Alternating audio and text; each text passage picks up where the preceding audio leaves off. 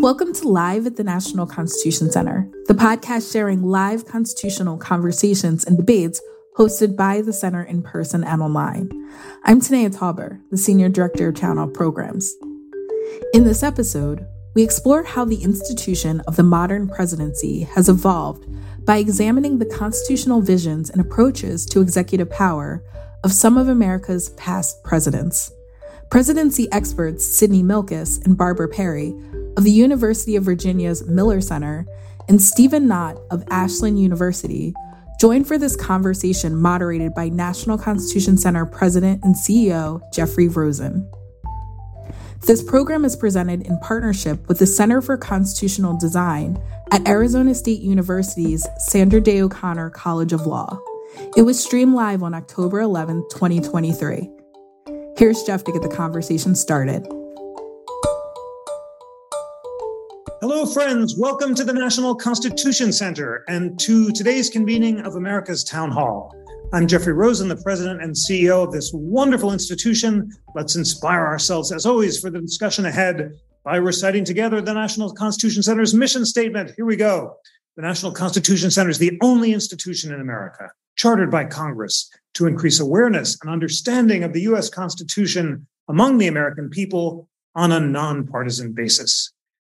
Friends, I'm so excited to convene this evening's panel. We have three of America's greatest presidential historians and also historians of the constitutional history of the presidency to illuminate us. They all have incredibly wonderful new books that can cast light both on our current vexations and also on their historical roots. And I'm so honored to convene them to share their light and wisdom with you.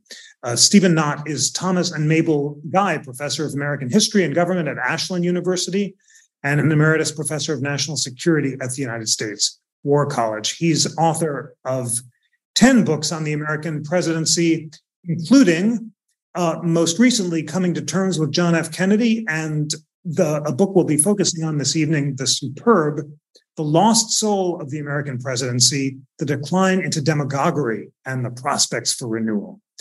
Sidney Milkis is White Burkett Miller Professor of Governance and Foreign Affairs and Professor of Politics at the University of Virginia's Miller Center, one of America's leading presidential historians. He's the author of path-breaking books, including the textbook, The American Presidency, Origins and Development, and most recently, the invaluable What Happened to the Vital Center, Presidentialism, Populist Revolt, and the Fracturing of America. And Barbara Perry is Gerald L. Bailey's Professor in Presidential Studies at the University of Virginia's Miller Center, where she co-directs the Presidential Oral History program. She's written or edited 17 books on presidents, first ladies, the Kennedy family, the Supreme Court, civil rights and civil liberties. They have cast so much light, and they're check them out. And her most recent book, which is also just so timely and so helpful, is The Presidency: Facing Constitutional Crossroads. Thank you so much for joining us, Stephen Knott, Sidney Milkis, and Barbara Perry. Stephen Knott, your new book, The Lost Soul of the American Presidency, The Decline into Demagoguery and the Prospects of Renewal, poses a thesis that I'd love to begin with. And you argue that the conception of the presidency embraced by George Washington and Alexander Hamilton was a constitutional presidency, vigorous but constrained, and designed to resist majoritarian and populist pressures to avoid the dangers of demagogues. And you argued that that constitutionalist presidency was challenged during the founding by Jefferson, who had a far more majoritarian conception of the presidency, and that Jeffersonian conception was extended by Andrew Jackson and then used to transform the presidency by Woodrow Wilson, and has led to the populism and demagoguery that we see today. Tell us more about your magnificent thesis. Well, thank you, Jeff. It's great to be here. Yeah, I've argued that the constitutional presidency, as I've called it, that was put forward by Washington, by Hamilton, and even James Madison. Madison had disagreements with Washington and Hamilton, but I don't think over the nature of the presidency. All of those men were deeply concerned about the dangers of the tyranny of the majority. and they viewed the president as a potential check on that majoritarian tyranny. And they put significant emphasis on the president's responsibility to take care that the laws be faithfully executed. And that may mean that the president has to resist majoritarian impulse targeted at various unpopular minorities, whether those minorities be political, racial, economic, whatever. That all changes, Jeff, as you mentioned, with Thomas Jefferson, who begins to sort of, I would argue, refound the American presidency and argue that the president is in a sense, a spokesman for the majority, and that he derives his powers from the electoral mandate that he receives. And that Andrew Jackson, as you mentioned, sort of blows the doors wide open by explicitly arguing that the president is the tribune of the people and that the majority is to govern, as Jackson put it in one of his State of the Union messages. Now, those two are kind of the exceptions for 19th century presidents, but they do, I think, serve as role models for some of the later progressives, beginning with TR and Woodrow Wilson, who share a more activist view of the federal government than either Jackson or Jefferson. But they do believe that the Jackson and Jeffersonian conception of the president as a spokesman for the majority, as the one nationally elected figure who can see the entirety of the American political order, they embrace that with vigor. And that's the presidency that you and I are living with today. Thank you so much for setting out the thesis so well. Sidney Milkis, in your book, The Vital Center, in your essay in the recent collection on the presidency, you've noted, of course, that some degree of popular mandate has been necessary for the most successful presidents, including Abraham Lincoln, and that a complete insulation from public opinion was not realistic. Are there any thoughts you'd like to share about Stephen Knotz's thesis as it relates to 19th century presidency, and how did Lincoln both channel and revise the presidency imagined by Washington and Hamilton? Great to be here, Jeff, and great to be here with Steve and Barbara, two of my great friends. I do think the original Constitution, the idea that Steve just laid out so well, where the president sort of stands above the conflicts of democracy and moderates them, almost like an elected, almost like a constitutional monarch in a way. It's interesting, the original Electoral College, each elector cast 2 votes for president. And so you couldn't have a party ticket, which, the kind of ticket that might connect and appeal to public opinion. The candidate who got the most votes would become president. The candidate got the second most votes would become vice president. And so that's what happened with Washington and Adams. Deliciously, in 1896, when parties began to develop, John Adams was elected president, and Thomas Jefferson, who was developing as his political opponent, was elected as vice president, and that must have been fun to behold the executive mansion during that time and the conversations that took place. So I think what really changes things, and this kind of develops with the Jeffersonian and Jacksonian presidencies, is the development of a mass party system. That it's impossible to understand the accomplishments, I think, of Jefferson and Jackson without the development of that. And that did sort of connect the presidency to public opinion. But the party organizations also impose some constraints on this popularized presidency that Steve says, develops over in the 19th century with Jefferson and Jackson, because the party system that develops is highly decentralized and it's rooted in the patronage, the spoil system. And so both parties sort of develop they buttress local and state governments. And they, given that they're interested in patronage, there's a kind of pragmatism to the party system. And particularly with Jackson, the party system is developed in a way to constrain him because, as Steve said, he's potentially the Napoleon of America.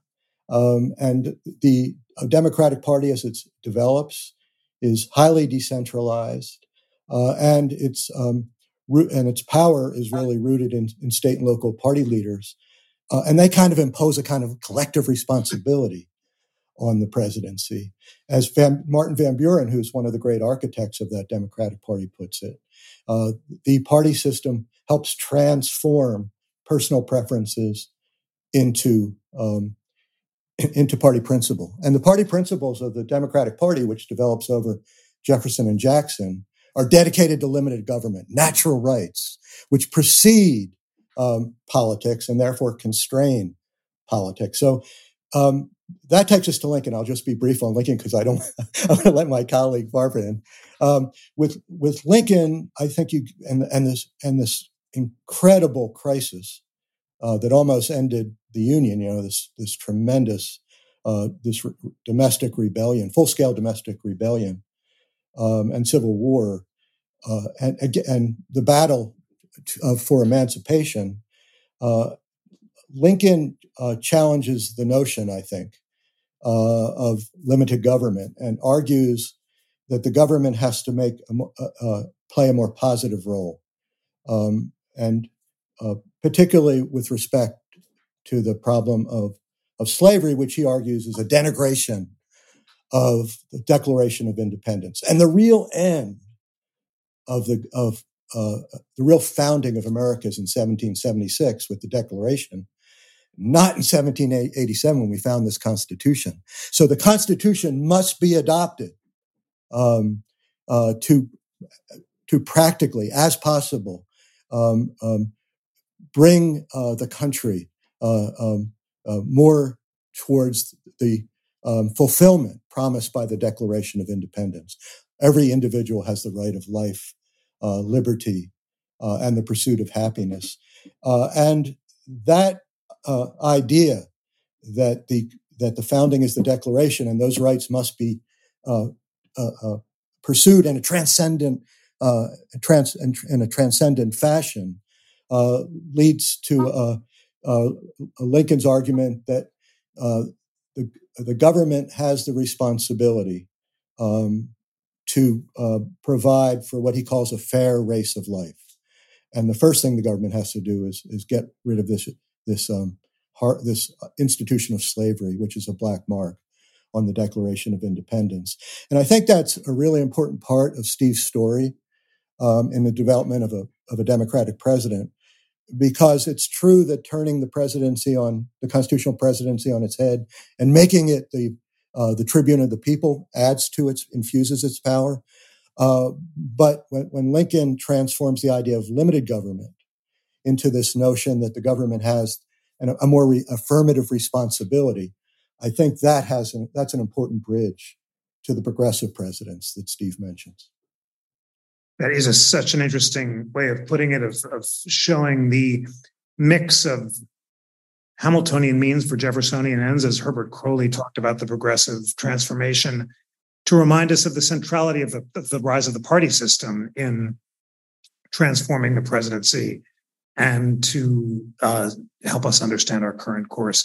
Barbara Perry, in your great essay in the volume that you've published recently, the personal presidency, that constitutional crossroads, you begin by noting that Jeffrey Tullis has argued there are two constitutional presidency: first, the founder's formal office, and then the informal modern presidency created by Woodrow Wilson, which some have called the personal or rhetorical presidency.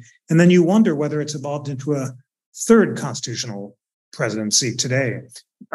To give us a preview of the Trump era, is there a third era? Or would you say that those two presidencies, the founders and the personal presidency, describe our history? Well, before jumping into that, first of all, thank you, Jeff, for having us this evening. And if ever the country needed a nonpartisan National Constitution Center, it is now, when I do think our very Constitution is under fire, and that will help you to know how I'm going to answer this question. And I also just want to have a little shout out to our friends in Arizona. I always like to hear Sandra Day O'Connor's name invoked because she used to say to teacher institutes when I was teaching with the Supreme Court Historical Society at the court, she'd say to each of the teachers, democracy is not genetic. You must teach every generation about our democratic republic and about our Constitution. And so that's not only what we're doing this evening, but what you do every day, Jeff. And I also love your book on Brandeis as a native Louisvillian. I've always felt that I was very much attuned with him.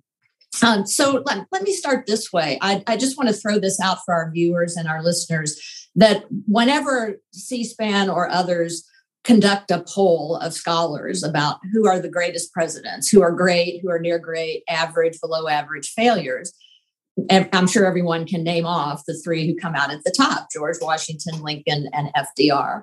And I do think it's interesting that when we talk about the power of the president, how it grew, and certainly stepped away from some of the founders' views of the presidency as an office, that Aaron David Miller, the scholar and practitioner, says that great presidents are those who save the country at time of great crisis, and particularly existential crisis, or at the founding when it wasn't sure that we'd even last beyond a founding. So George Washington falls into that category. Lincoln, obviously, for the Civil War, and FDR for the Great Depression and World War II.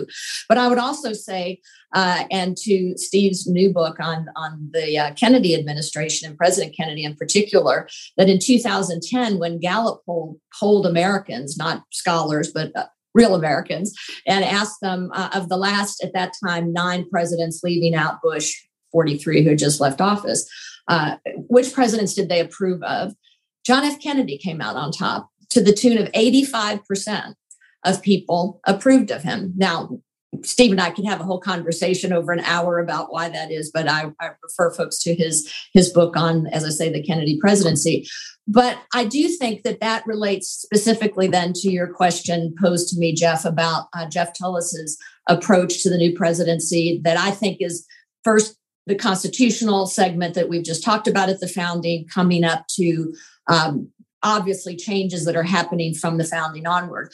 But then I think Sid might agree that Teddy Roosevelt starts really into this concept of a personal president and a rhetorical president, one who reaches the people directly, in part because technology is changing, travel is changing, presidents can get on trains and go throughout the expanding country. And so I think, for example, of Teddy Roosevelt's speech after he left office in Osawatomie, Kansas. And Sid has a whole book on Teddy Roosevelt, so I know he can hold forth on that. But just the fact that is where Teddy Roosevelt, in a way, right, kicks off his run for the presidency as a third-party candidate in 2012. And then that really comes on strong, this personal presidency or rhetorical presidency with Woodrow Wilson, as you say. He is our only political scientist, PhD president up to this time.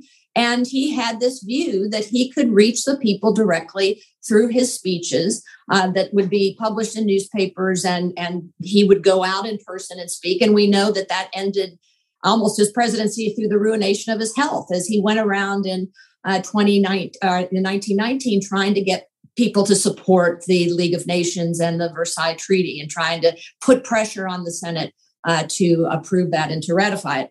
He was unsuccessful and therefore ended up stroke-ridden for the last year or so of his presidency. And we can someday talk about his second wife, the second Mrs. Wilson, and whether she became our first female president. But I also just want to say I totally agree with Steve and his book on the presidency, and that we have, unfortunately, I think, slid over from this personal presidency and rhetorical presidency to a demagogic presidency. And so maybe it's a misnomer to call it the third form of a constitutional presidency, because I think it's unconstitutional. I think having a demagogue as a president is in essence unconstitutional. But we have come to that in part by, I think, because of the personal presidency, the rhetorical presidency, plus universal suffrage, sort of running now to maybe its illogical and sad ending. But also, to Sid's point, what are the reasons that demagogues come on the scene? Part of it is the collapse of mediating institutions.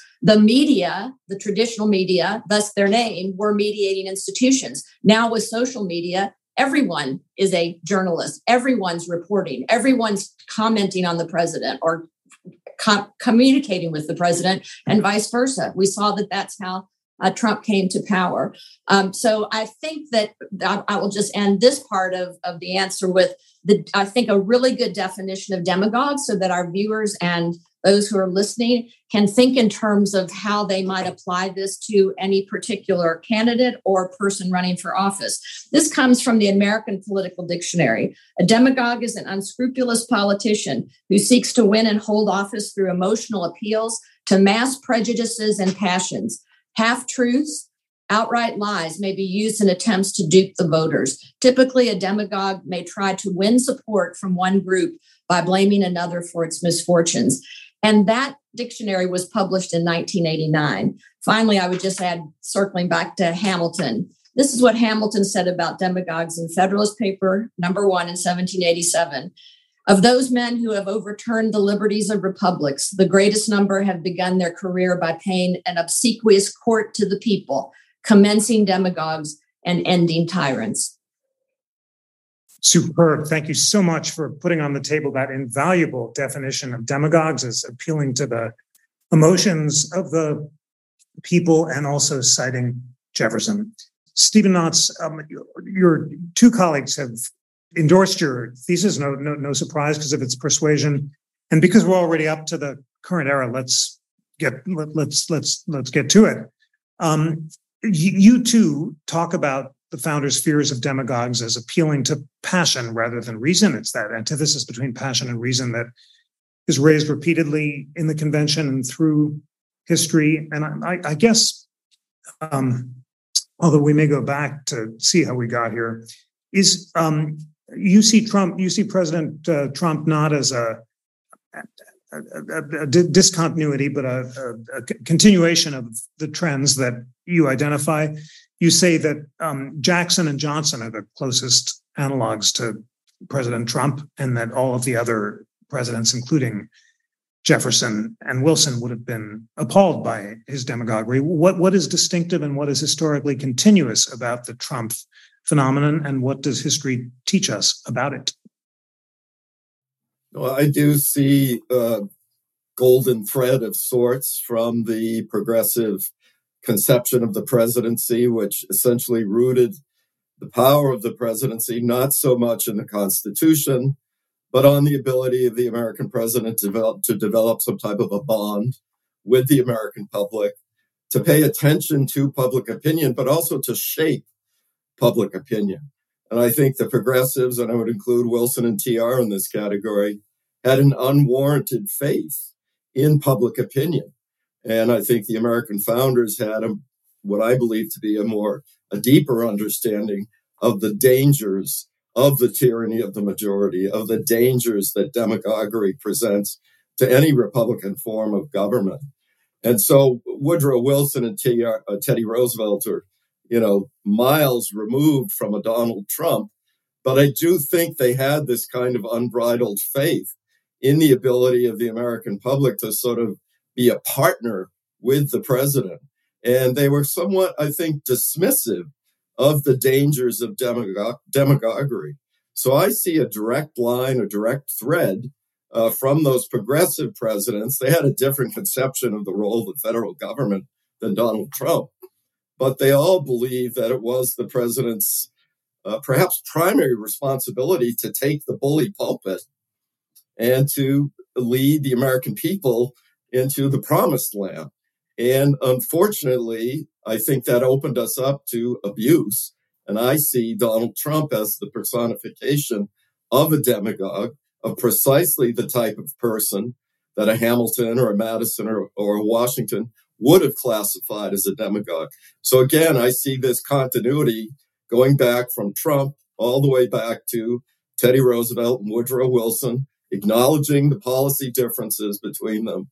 But they all, it's that presidency that Wilson and TR created that I think leads directly to the Trump presidency, which I see as something of a disaster for Republican government. Thank you for that. Sidney Milkus, in your new book, The Vital Center, you talk about institutional changes that have created the Trump presidency, including the decline of institutional constraints like the party system and the rise of presidents as crusaders for social justice movements, which you say preceded President Trump and can be identified in the Obama presidency and elsewhere. Tell us about what happened between Wilson and TR and President Trump institutionally and in the conception of the office that brought us to where we are today. I think one thing, you have to talk about the New Deal. We haven't talked about the New Deal and Franklin Roosevelt, which is sort of important in the development. As Barbara said, Franklin Roosevelt is the third, considered in the top three, along with Washington and Lincoln. And facing the two greatest crises of the 20th century, the Great Depression and World War II, he leveraged those crises to consolidate the power of the modern presidency, which begins during the Progressive era. But remember, there's a great reversal during the 1920s. I think Warren Harding called it a return to normalcy. The word was normality, but he used the word normalcy, and it stuck. It stuck. So, but Roosevelt consolidated what Theodore Roosevelt and Wilson had begun, and extends the importance of the rhetorical presidency through the technical invention of the radio, which he uses masterfully.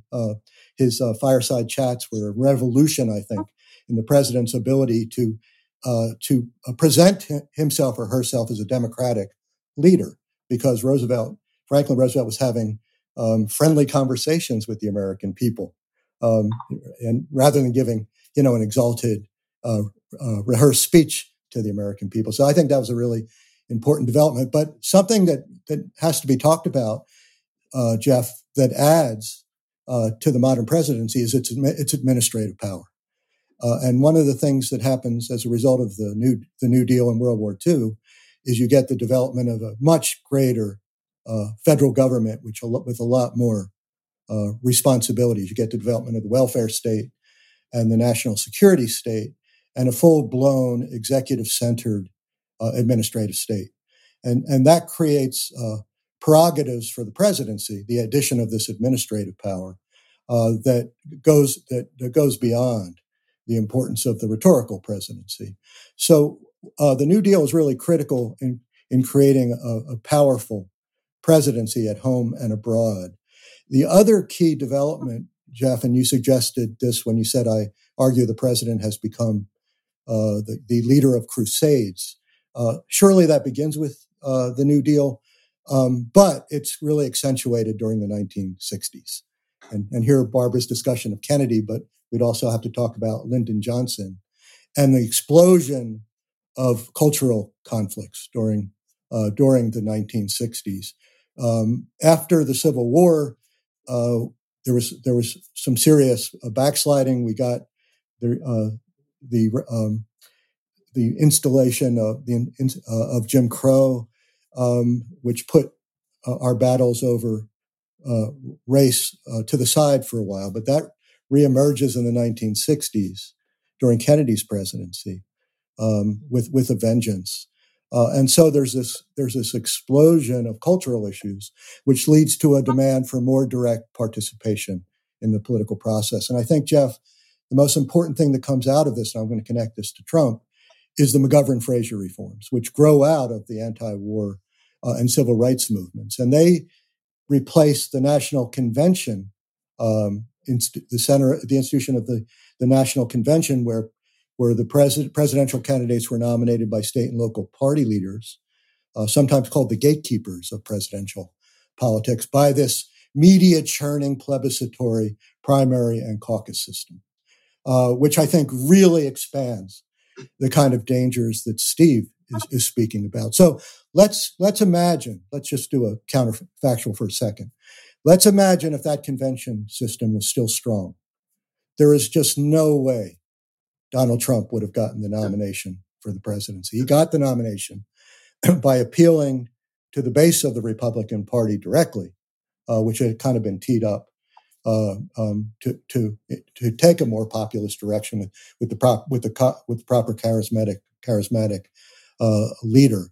But if the gatekeepers were still in place. Most of the establishment Republican leaders of the Republican Party were against Trump. And finally, they kind of caved, seeing the primordial demagogic relationship he had formed with the Republican base.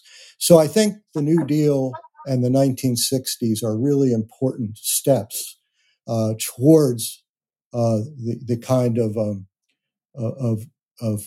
I don't know if we'll call it the third constitutional presidency and the fourth, because the parties in the beginning of the 19th century, kind of the second, then the modern presidency is the third. But I think the kind of concerns that Barbara elaborates so well really come out of the New Deal in the 60s and the combination of those two developments, which reach a culmination with the election and presidency of Donald Trump. Thank you so much for identifying those McGovern-Fraser reforms. I'll repeat them for our listeners, which you said really created the modern primary system, took the control away from party leaders, and ended that gatekeeping. I'll also put on the table Rick Pildes, one of our in recent commentary and programs, has identified voting reform of the first past the post system, including the possibility of ranked choice voting as one way of choosing more moderate candidates. And we're trying to collect reforms that might create a more deliberative America, and you've identified two of them. Barbara, your thoughts, and help us understand the relevance of the New Deal and the decline of the party system after the 1960s, and the rise of new technology and the new modes of visual communication that you talk about in your essay that arose during Reagan. One obvious question is why did it take until 2016 to have a Trump victory, and why not earlier? Right, really great question, and that you're right. There's a bridge that I'll fill in momentarily.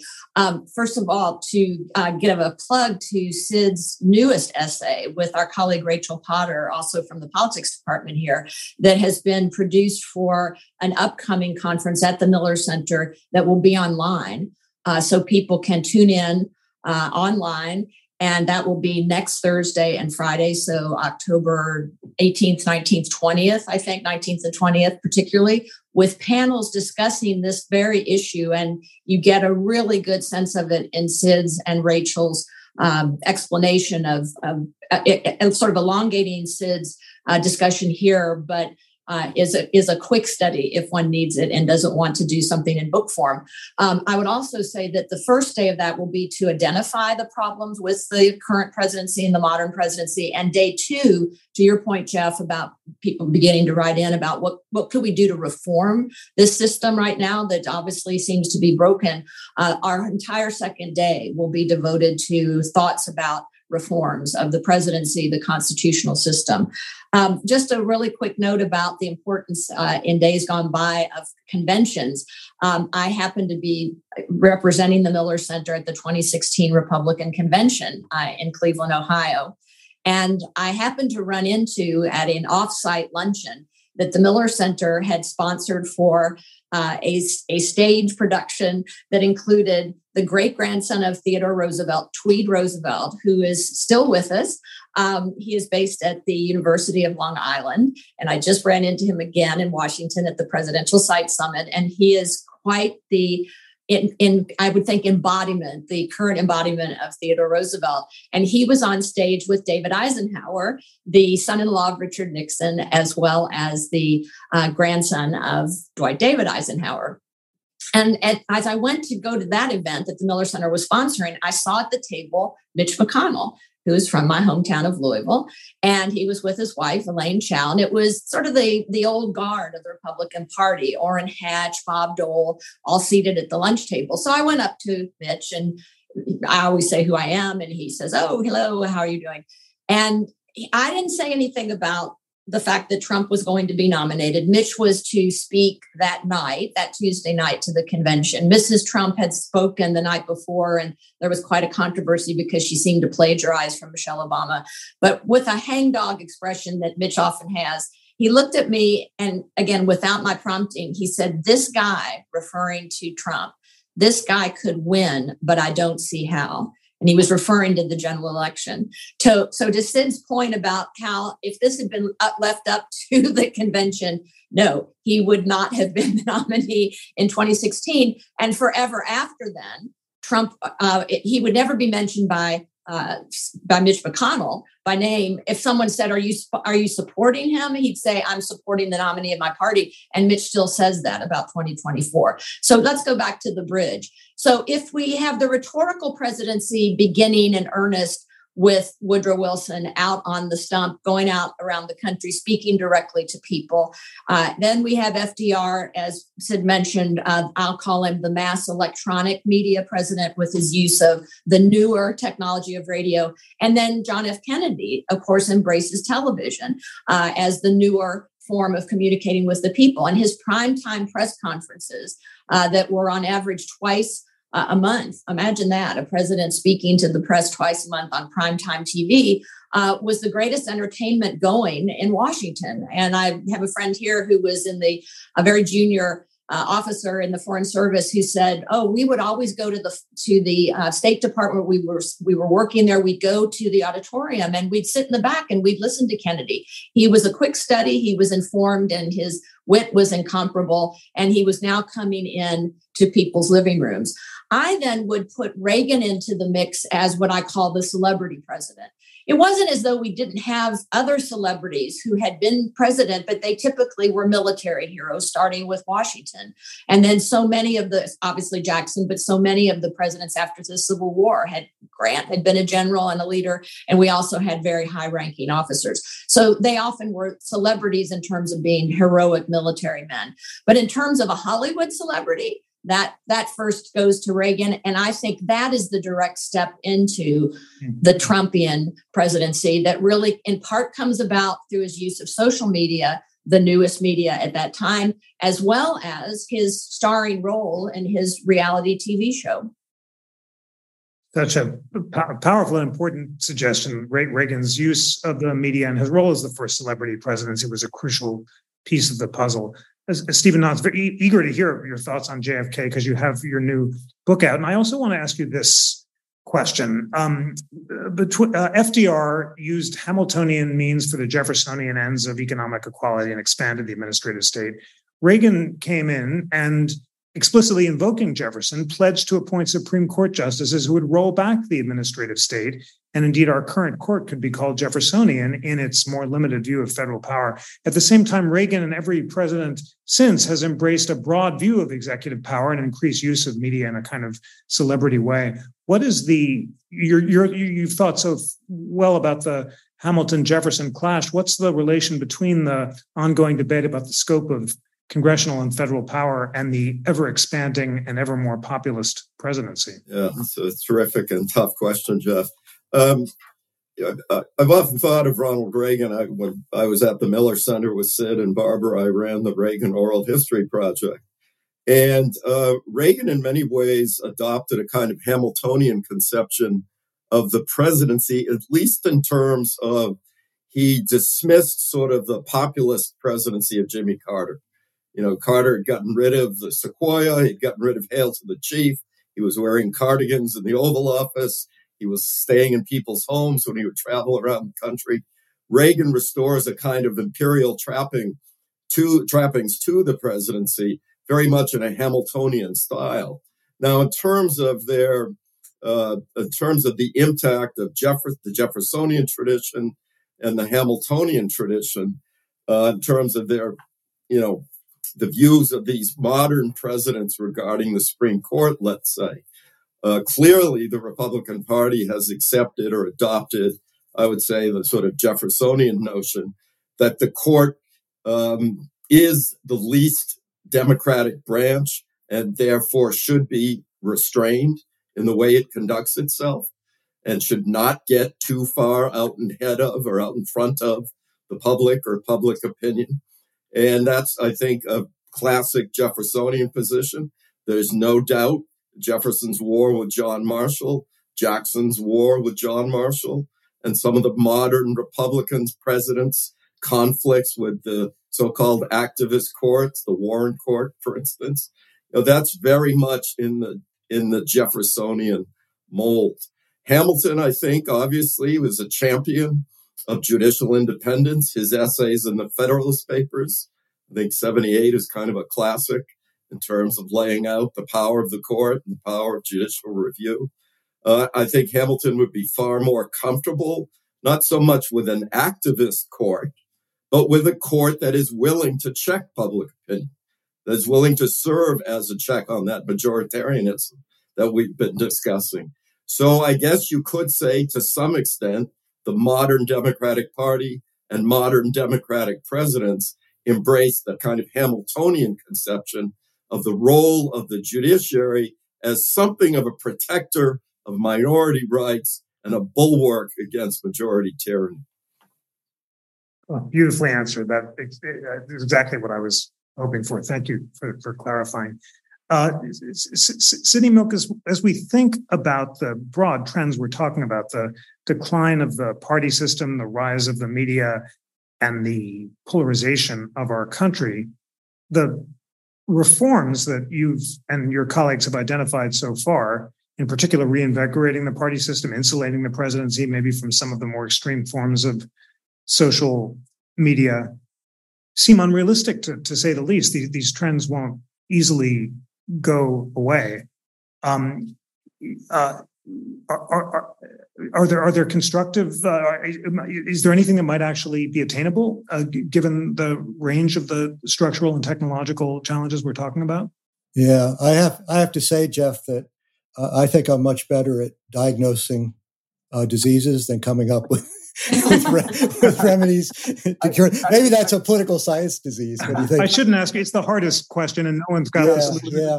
So please continue to diagnose the disease too. Yeah, I think my biggest concern is that we've developed this presidency-centered democracy, and we're now facing the perils of presidentialism, which we've all been grappling with here tonight. And it's really dangerous to expect so much from the president. I mean, can a large, diverse nation of 300 million people invest so much in one person, one office, and still say it's doing anything that deserves to be called self-government? And I think one of the developments that has accentuated the perils of presidentialism is the Republican Party's conservatives' embrace of a powerful presidency, and that really starts with Nixon, who begins to conceive of the modern presidency as a double-edged sword, which could cut in a liberal as well as a conservative, can cut in a conservative as well as a liberal direction. And this view departs from your hero, William Howard Taft's view of the presidency, that the presidency should be strictly bounded by the text of the Constitution.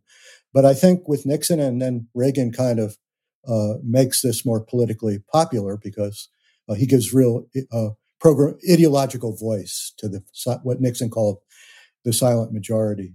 I think with Reagan, conservatives embraced this powerful presidency. And rather than rolling back the state, I think what Reagan envisions, and I think this really comes out more during Bush 43 and Trump's presidency, Reagan wants to develop a more conservative presidency and change the bureaucracy so it'll serve conservative causes. Defense is, of course, a huge issue for him. He had a messianic view of the Cold War, but also he fears that traditional values, and the abortion issue is huge here, are in decline, and the state has some responsibility to restore the importance of middle class or traditional values. And I think that change, where both parties embrace the presidential power, takes away the debate between Jefferson and Hamilton in a way that's very dangerous. So I think Hamiltonianism, of the popular Hamiltonianism that Steve describes, has completely displaced Jeffersonianism. The voices defending limited government out there, Jeff, are very few and frail, I fear. And we see this in the immigration battle, the battles over immigration. Conservatives have no desire to roll back the state with respect to immigration. They want to impose a much more draconian position in strengthening our borders than Democrats do. So this doesn't really answer your question about a remedy, but I think we have to think of a way that Americans have to disenthrall themselves with the presidency and reacquaint themselves with institutions like state and local government. And that may be unrealistic, but I think that's what's got to happen if we're going to move away from the kind of very perilous situation we're in right now in American democracy. A superb suggestion of reacquainting ourselves with state and local government, which invokes another hero of mine, Louis Brandeis. And you're surely right that liberals and conservatives, Republicans and Democrats have embraced a broad Hamiltonian conception of the presidency and state power. And to the degree there's any pushback there, it would be from Jeffersonians on the Supreme Court. But in that sense, we can't expect to find our salvation from the office itself. Barbara Perry, we take very seriously at the Constitution Center our nonpartisan mandate, and by focusing on Trump as a unique threat to the Constitution, each of you is making a historically informed argument that his brand of demagoguery is exactly what the founders feared. Hamilton feared it. And as it happened, I just found the most amazing quotation from Jefferson in the letter to Madison on the Constitution. He says that he most fears that imagine someday a demagogic president may lose re-election by just a few votes and refuse to leave office and seek the support of the states that had voted against him to entrench himself. He's kind of envisioning minority support demagoguery.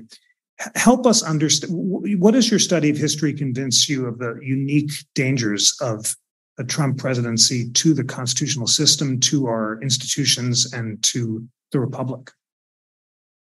Well, you're right to say that we've had demagogues before. It's not as though Trump was the only demagogue ever to appear in American politics. And Steve pointed out, I think quite correctly, that you could point to Jackson as one, and probably Andrew Johnson.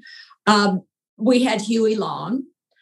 We had Father Coughlin, the radio priest. We had Joe McCarthy in the 1950s. But I would point out that none of those three ever became president of the United States. And so a question that's been fluttering around in my mind over this hour is it an irony? I ask all of you, is it an irony then that really a tyranny of minority helped to put Trump in office? That is the very institution of our Constitution that the founders hoped would check the possibility of a demagogue becoming president, because, as Steve pointed out, they had real concerns about the people. And I always say, isn't it interesting that they had concerns about the people when the only people who could vote at the federal level during the time of their lives would be white male property owners? And yet they still put in the check of the Electoral College. I do wonder if they ever had a conceptualization that we would end up with universal suffrage. I can't imagine that they would have imagined it the way we know it now.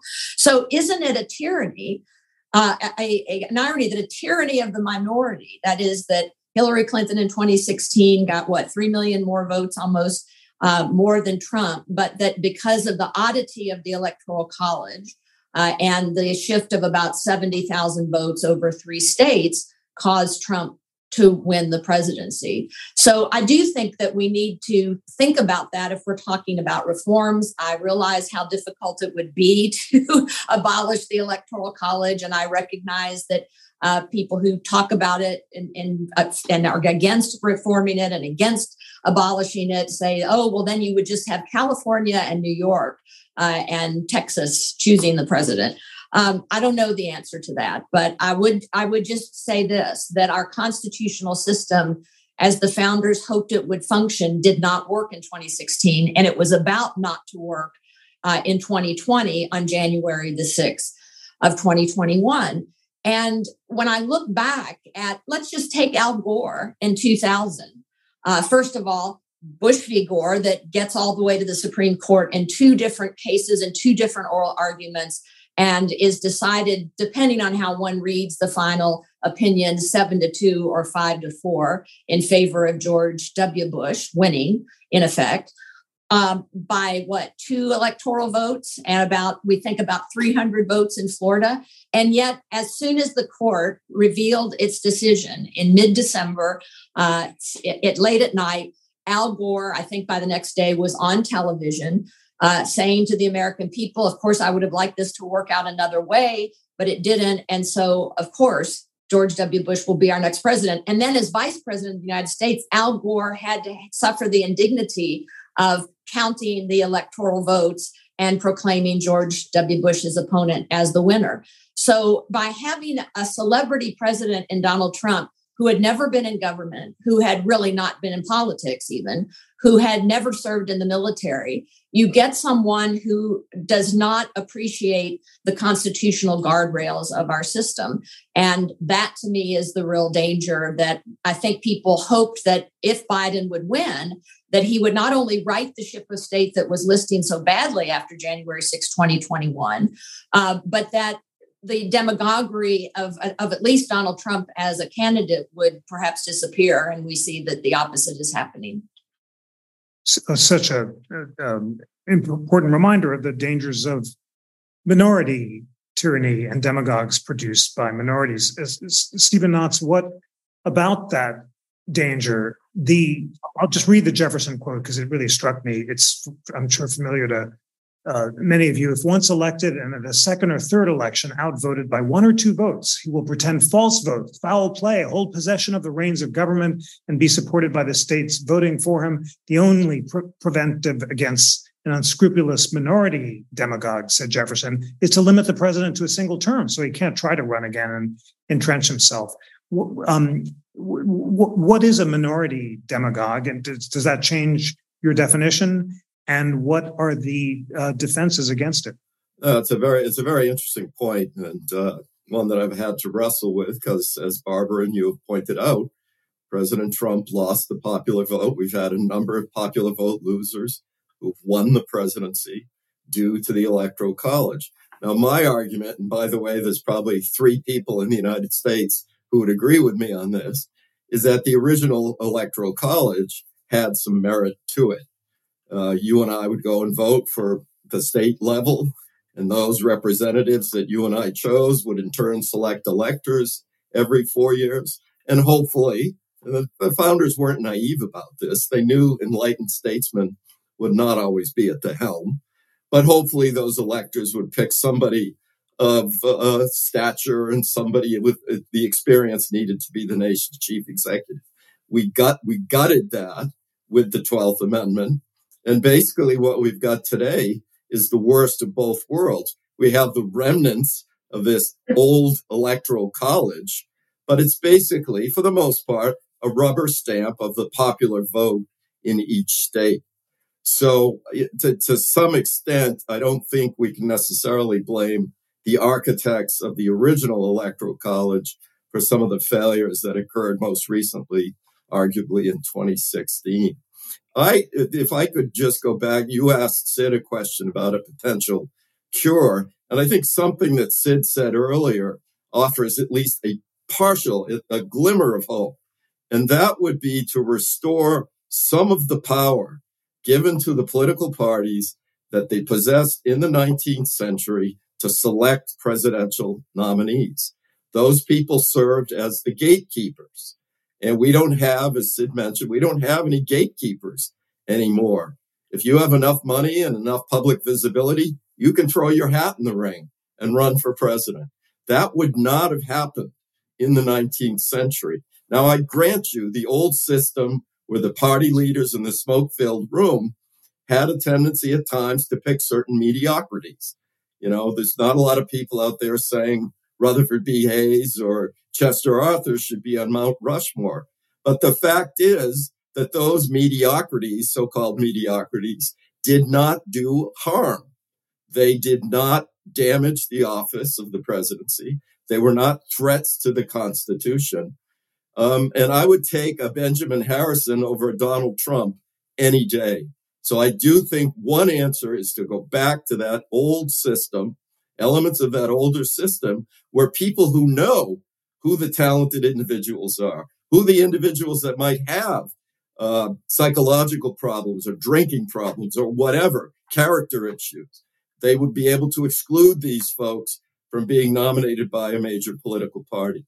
As the way things stand now, there are no guardrails left, and that's a dangerous situation. It is indeed, and that's a powerful suggestion of the need for resurrecting gatekeepers, like restoring power to the parties. Sidney Milkes, this will be last thoughts because we always end on time, and no need to propose more solutions because they may not be at all obvious. But given your deep knowledge of the history of the presidency, are we at a inflection point in American history akin to the election of 1800 or the Civil War, or not? And what does the history of the presidency teach you about our current challenges? That's a tough last question. What the heck? You sure we can't go over time? Well, we can, because I want to hear it. When I give lectures on the current situation, I kind of lay out the dangers that we're facing, seemingly intractable, as you say. To propose solutions almost seems naive. Well, I do agree with Steve that if we could put an ingredient of peer review back into our presidential selection process, which the Electoral College did not provide, that kind of filter, but parties did, that would help. And that's not perhaps out of the question. But when I give the lecture about how dangerous things are, I point out that all of our major transformations, every major development in American democracy occurred during periods of tremendous conflict and partisan polarization. And during these periods, the American political system is disrupted, but we embrace a redefinition of the social contract, which connects a new generation of Americans for their time to the Declaration and the Constitution. I think the last time that so clearly happened was the New Deal, with the New Deal. It hasn't happened since. And since the 1960s, Jeff, we've been intractably divided. I think in part because the fundamental question emerges is, what does it mean to be an American, with civil rights questions and immigration? And that requires a reckoning with some very difficult issues that we only faced previously in our history in the Civil War, and that led to a civil war. And a lot of people refer to our current situation as the Cold Civil War. So I think if we're going to do something about this intractable divide, I think one of the things that distinguishes contemporary politics from these previous great transformations in American politics is we had some intermediary institutions that really provided a structure for the rebuilding of consensus in American politics. And a lot of those have been greatly weakened. We've talked about the parties. We haven't talked about Congress and what's happening with Congress. The rule of law is really, I don't have to tell you this, Jeff. The rule of law is central to Republican government, and we do things administratively now. We don't really pass laws in the way we did in previous periods of American history. So you think about the Civil War with the Civil War amendments. You think about the New Deal with the enactment of major pieces of legislation like Social Security. How are we going to move in that direction under the current conditions of American politics? So I really think we have to think about strengthening the intermediary institutions that in our past have allowed us to kind of confront these crises in a way that led to some kind of restored consensus.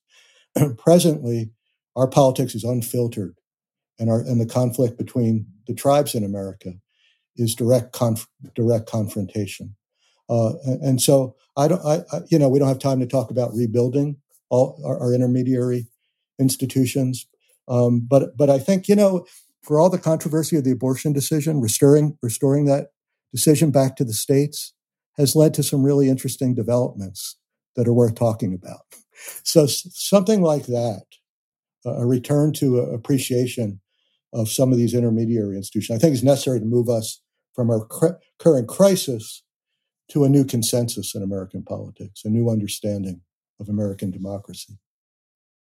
That's so interesting. And that your proposal to strengthen intermediary institutions connects with your earlier suggestion to restore power to the states and local government, to federalism as another principle. And the two can go hand in hand. Barbara Perry, last word in this superb discussion is to you. What lessons can our we the people friends learn from history about our current vexations? So in addition to the rhetorical presidency and the constitutional presidency and what we have said is perhaps the demagogic presidency, I like Steve's idea. I think we could perhaps develop a Hippocratic presidency. First, do no harm. So that would be my one last thought. And as the only woman on the panel, I do have to say that the gatekeepers before the 60s reforms at the conventions tended to be white men. And so if we're going to go back to the gatekeeper system, we have to figure out a way for the gatekeepers to be diverse across the board in all the meanings of that word. You're wonderfully said. Thank you so much, Stephen Knott, Sidney Milkis, and Barbara Perry for a magnificent discussion of the crucial question of the president and the Constitution. And thank you, National Constitution Center friends, for taking an hour out of your evenings to learn from these three great scholars, Barbara, Stephen, and Sidney. Thank you so much. Thank you, Jeff. Thanks, Jeff. This episode was produced by Lana Ulrich, Bill Pollack, and me, Tanea Tauber. It was engineered by Greg Scheckler and Bill Pollack. Research was provided by Samson Mostashari, Cooper Smith, Derek Chevelle, and Yara DeRice. Check out our full lineup of exciting programs and register to join us virtually at constitutioncenter.org. As always, we'll publish those programs on the podcast, so stay tuned here as well, or watch the videos. They're available in our media library at constitutioncenter.org/media library. Please rate, review, and subscribe to Live at the National Constitution Center on Apple Podcasts or follow us on Spotify. On behalf of the National Constitution Center, I'm Tanea Tauber.